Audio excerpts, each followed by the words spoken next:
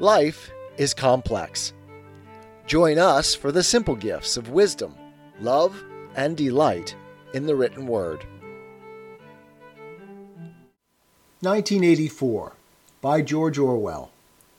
Part 2, Chapter 9, Part 5 of 6 parts.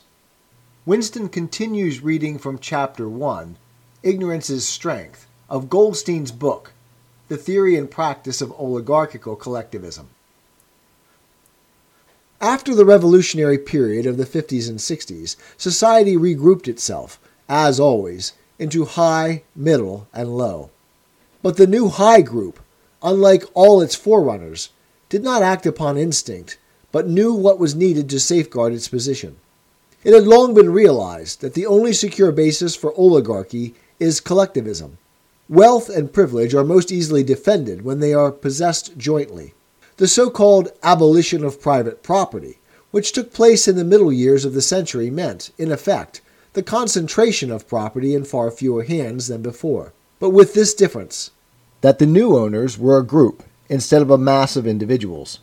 Individually, no member of the party owns anything, except petty personal belongings. Collectively, the party owns everything in Oceania, because it controls everything, and disposes of the products as it thinks fit. In the years following the revolution, it was able to step into this commanding position almost unopposed, because the whole process was represented as an act of collectivization.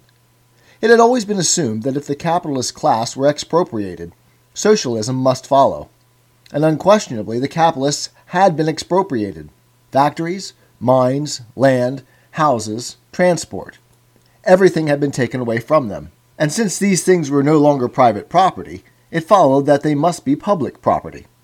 Ingsoc, which grew out of the earlier socialist movement and inherited its phraseology, has in fact carried out the main item in the socialist program, with the result, foreseen and intended beforehand, that economic inequality has been made permanent. But the problems of perpetuating a hierarchical society go deeper than this. There are only 4 ways in which a ruling group can fall from power. Either it is conquered from without, or it governs so inefficiently that the masses are stirred to revolt, or it allows a strong and discontented middle group to come into being, or it loses its own self-confidence and willingness to govern. These causes do not operate singly, and as a rule, all 4 of them are present in some degree. A ruling class which could guard itself against all of them would remain in power permanently. Ultimately, the determining factor is the mental attitude of the ruling class itself. After the middle of the present century, the first danger had in reality disappeared. Each of the 3 powers which now divide the world is in fact unconquerable, and could only become conquerable through slow demographic changes which a government with wide powers can easily avert. The second danger also is only a theoretical one. The masses never revolt of their own accord, and they never revolt merely because they are oppressed. Indeed, so long as they are not permitted to have standards of comparison, they never even become aware that they are oppressed. The recurrent economic crises of past times were totally unnecessary, and are not now permitted to happen. But other and equally large dislocations can and do happen without having political results, because there is no way in which discontent can become articulate. As for the problem of overproduction, which has been latent in our society since the development of machine technique, it is solved by the device of continuous warfare. See Chapter 3, which is also useful in keying up public morale to the necessary pitch. From the point of view of our present rulers, therefore, the only genuine dangers are the splitting off of a new group of able, underemployed, power-hungry people, and the growth of liberalism and skepticism in their own ranks. The problem, that is to say, is educational.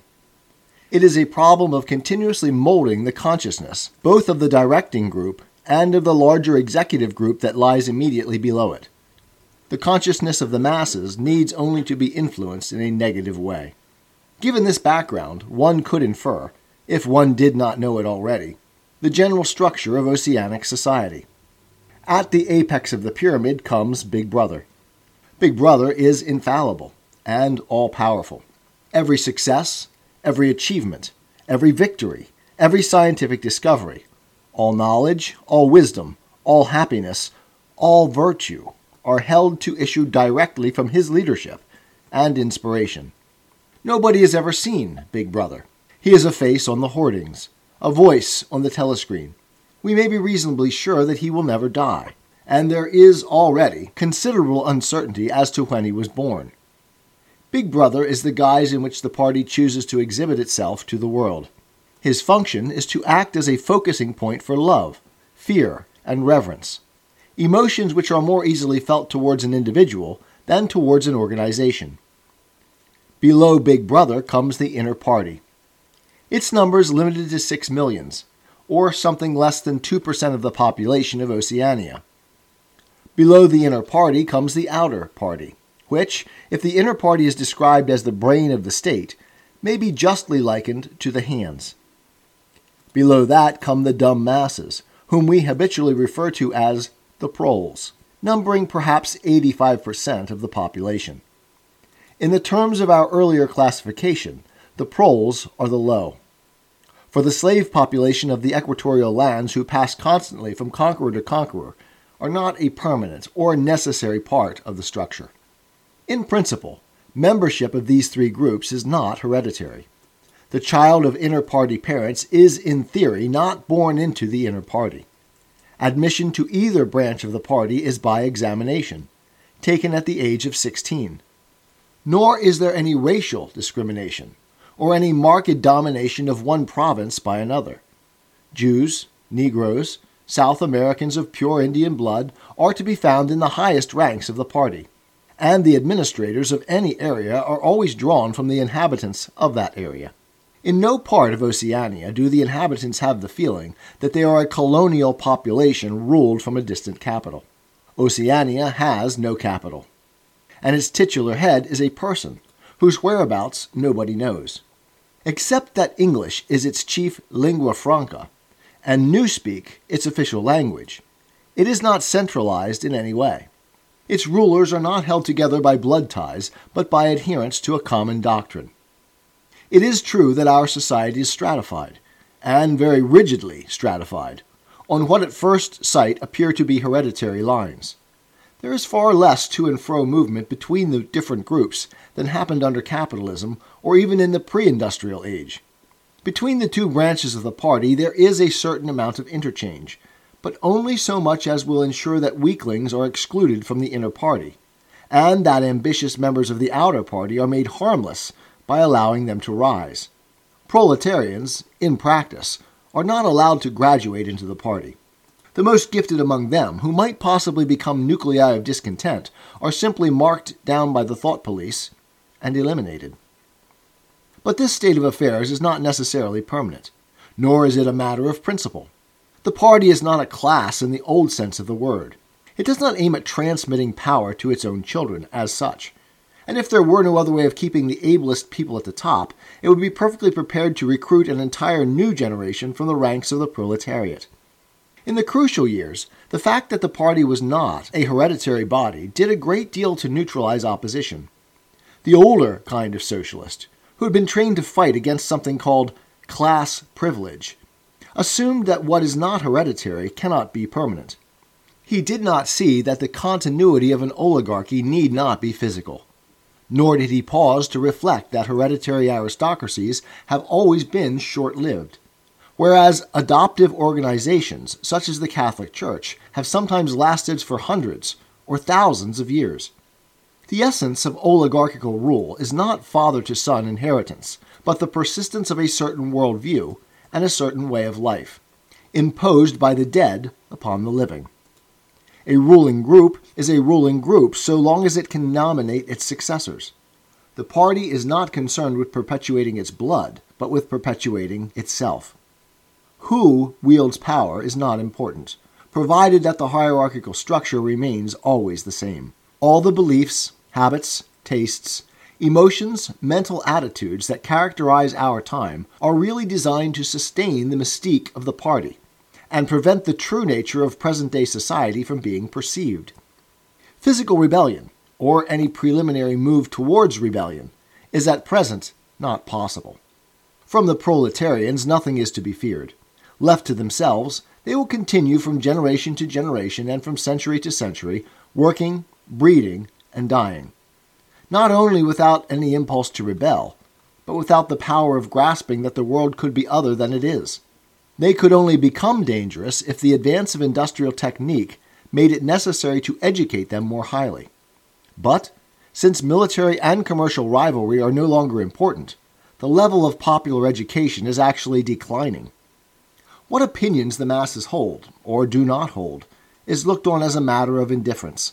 They can be granted intellectual liberty because they have no intellect.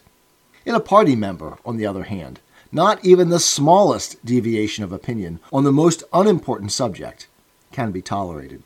A party member lives from birth to death under the eye of the thought police. Even when he is alone, he can never be sure that he is alone. Wherever he may be, asleep or awake, working or resting, in his bath or in bed, he can be inspected without warning and without knowing that he is being inspected. Nothing that he does is indifferent. His friendships, his relaxations, his behavior towards his wife and children, the expression of his face when he is alone, the words he mutters in sleep, even the characteristic movements of his body, are all jealously scrutinized. Not only any actual misdemeanor, but any eccentricity, however small, any change of habits, any nervous mannerism that could possibly be the symptom of an inner struggle, is certain to be detected. He has no freedom of choice in any direction whatever. On the other hand, his actions are not regulated by law, or by any clearly formulated code of behavior. In Oceania, there is no law. Thoughts and actions which, when detected, mean certain death are not formally forbidden, and the endless purges, arrests, tortures, imprisonments, and vaporizations are not inflicted as punishment for crimes which have actually been committed, but are merely the wiping out of persons who might perhaps commit a crime at some time in the future. A party member is required to have not only the right opinions, but the right instincts. Many of the beliefs and attitudes demanded of him are never plainly stated, and could not be stated without laying bare the contradictions inherent in Ingsoc. If he is a person naturally orthodox, in Newspeak a good thinker, he will in all circumstances know, without taking thought, what is the true belief or the desirable emotion. But in any case, an elaborate mental training, undergone in childhood, and grouping itself round the Newspeak words crime stop, black-white, and doublethink, makes him unwilling and unable to think too deeply on any subject whatever. A party member is expected to have no private emotions, and no respites from enthusiasm. He is supposed to live in a continuous frenzy of hatred of foreign enemies and internal traitors, triumph over victories, and self-abasement before the power and wisdom of the party. The discontents produced by his bare, unsatisfying life are deliberately turned outwards and dissipated by such devices as the 2 minutes hate, and the speculations which might possibly induce a skeptical or rebellious attitude are killed in advance by his early acquired inner discipline. The first and simplest stage in the discipline, which can be taught even to young children, is called, in Newspeak, crime stop. Crime stop means the faculty of stopping short, as though by instinct, at the threshold of any dangerous thought. It includes the power of not grasping analogies, of failing to perceive logical errors, of misunderstanding the simplest arguments if they are inimical to Ingsoc, and of being bored or repelled by any train of thought which is capable of leading in a heretical direction. Crime stop, in short, means protective stupidity. But stupidity is not enough. On the contrary, orthodoxy in the full sense demands a control over one's own mental processes as complete as that of a contortionist over his body. Oceanic society rests ultimately on the belief that Big Brother is omnipotent and that the party is infallible. But since in reality Big Brother is not omnipotent and the party is not infallible, there is need for an unwearying, moment-to-moment flexibility in the treatment of facts. The key word here is black-white. Like so many Newspeak words, this word has two mutually contradictory meanings. Applied to an opponent, it means the habit of impudently claiming that black is white, in contradiction of the plain facts. Applied to a party member, It means a loyal willingness to say that black is white when party discipline demands this. But it means also the ability to believe that black is white. And more, to know that black is white, and to forget that one has ever believed the contrary. This demands a continuous alteration of the past, made possible by the system of thought which really embraces all the rest, and which is known in Newspeak as doublethink. The alteration of the past is necessary for two reasons, one of which is subsidiary and, so to speak, precautionary. The subsidiary reason is that the party member, like the proletarian, tolerates present-day conditions partly because he has no standards of comparison. He must be cut off from the past, just as he must be cut off from foreign countries, because it is necessary for him to believe that he is better off than his ancestors, and that the average level of material comfort is constantly rising. But by far, the more important reason for the readjustment of the past is the need to safeguard the infallibility of the party. It is not merely that speeches, statistics, and records of every kind must be constantly brought up to date in order to show that the predictions of the party were in all cases right. It is also that no change in doctrine or in political alignment can ever be admitted. For to change one's mind, or even one's policy, is a confession of weakness. If, for example, Eurasia or Eastasia, whichever it may be, is the enemy today, then that country must always have been the enemy. And if the facts say otherwise, then the facts must be altered.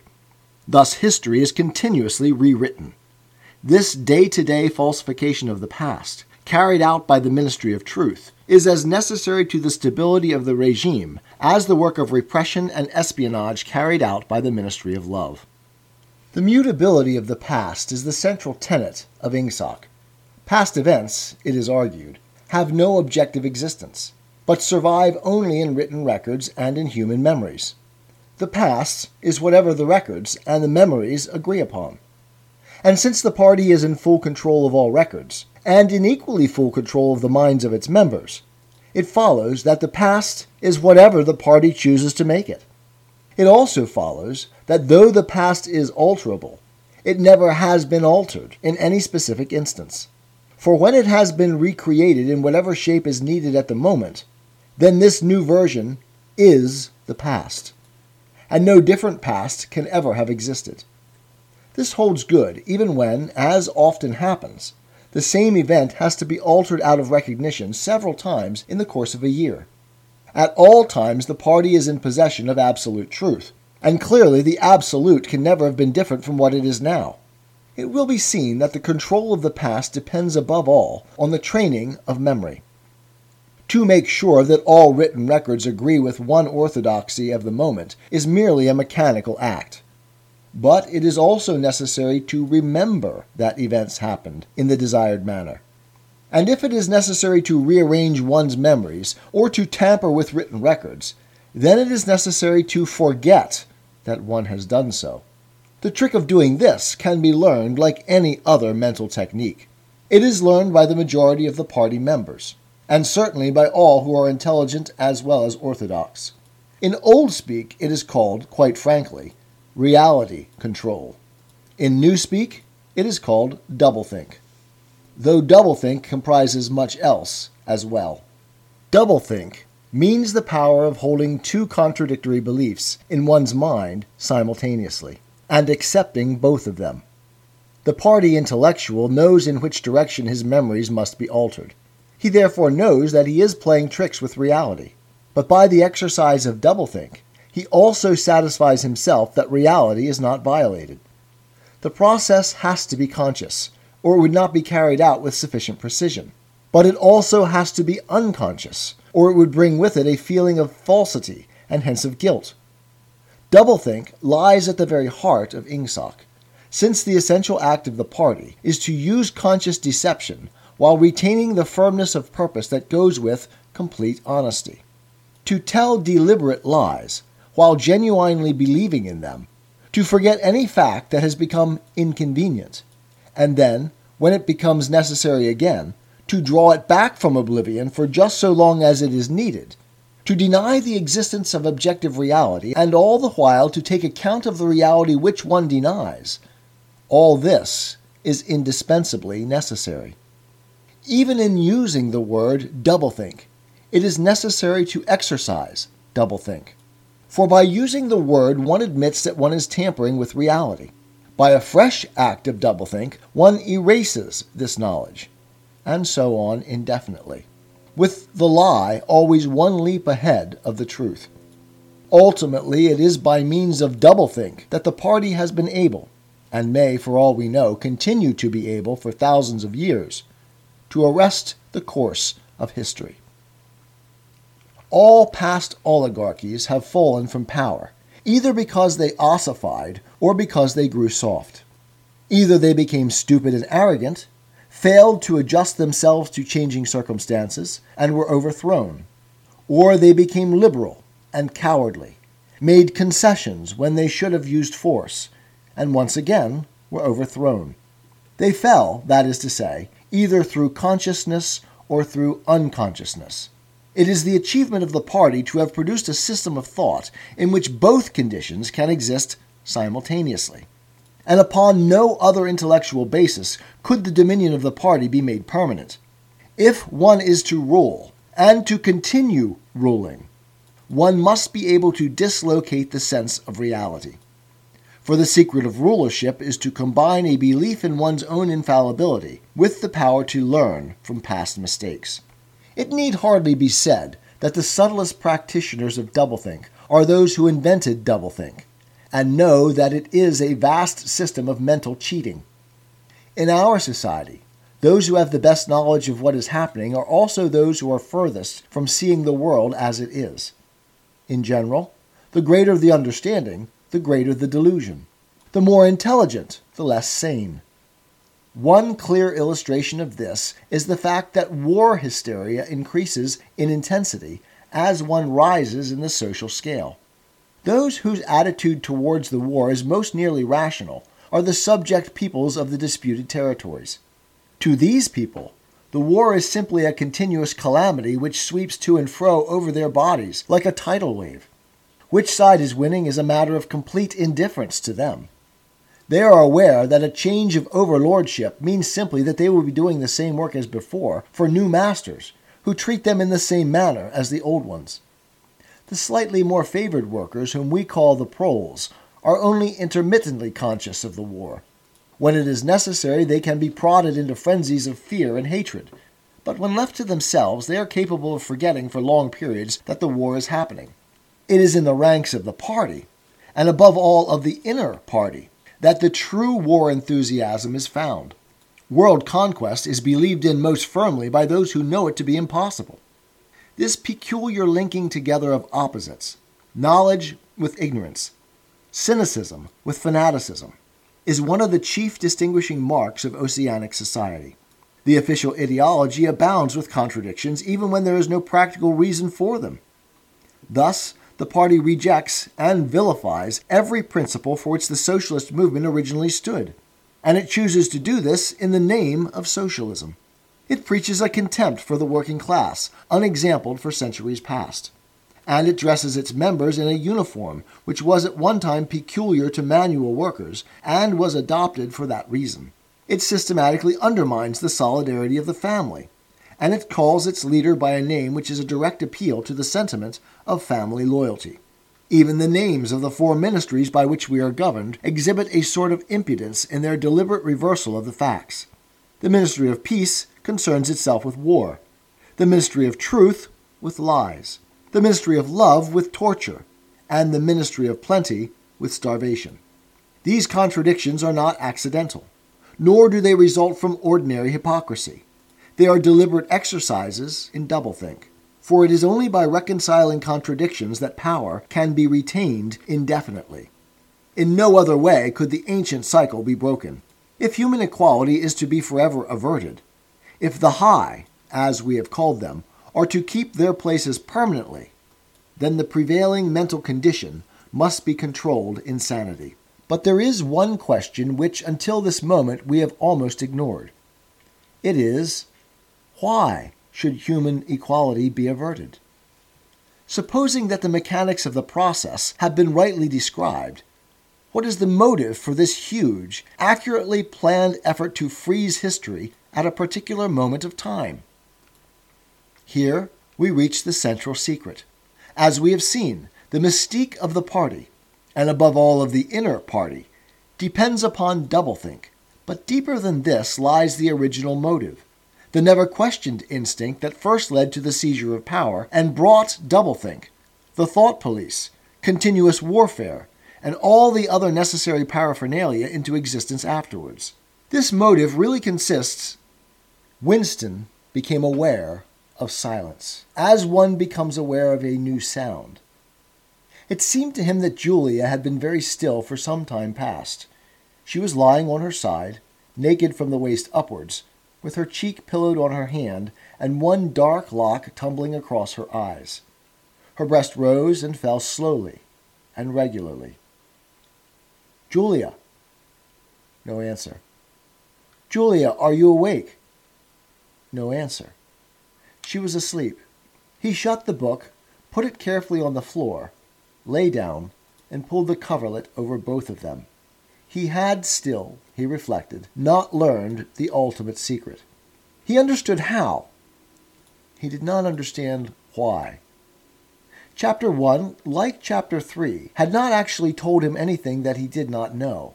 It had merely systematized the knowledge that he possessed already. But after reading it, he knew better than before that he was not mad.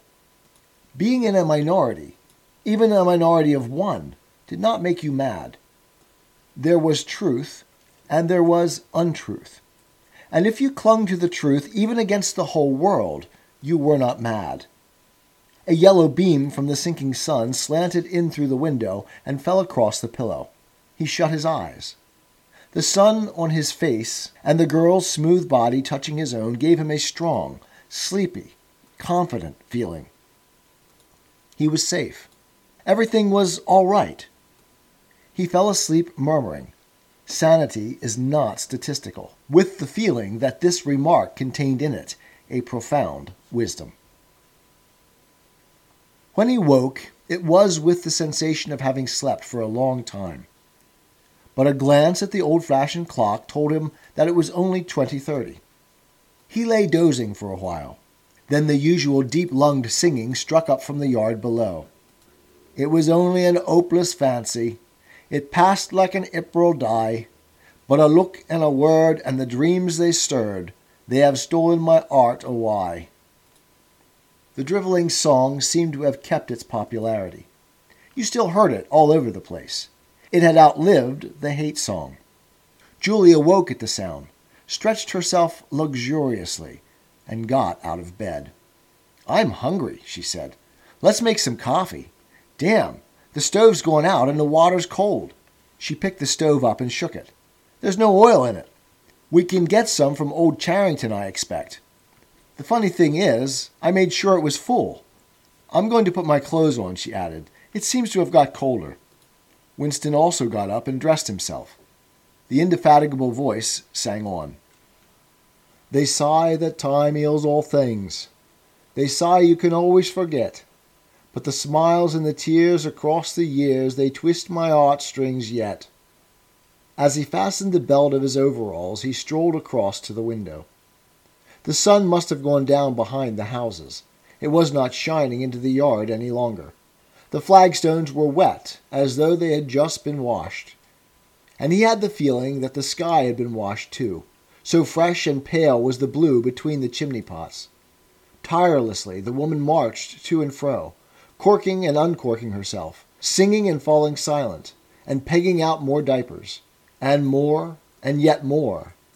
He wondered whether she took in washing for a living, or was merely the slave of 20 or 30 grandchildren. Julia had come across to his side.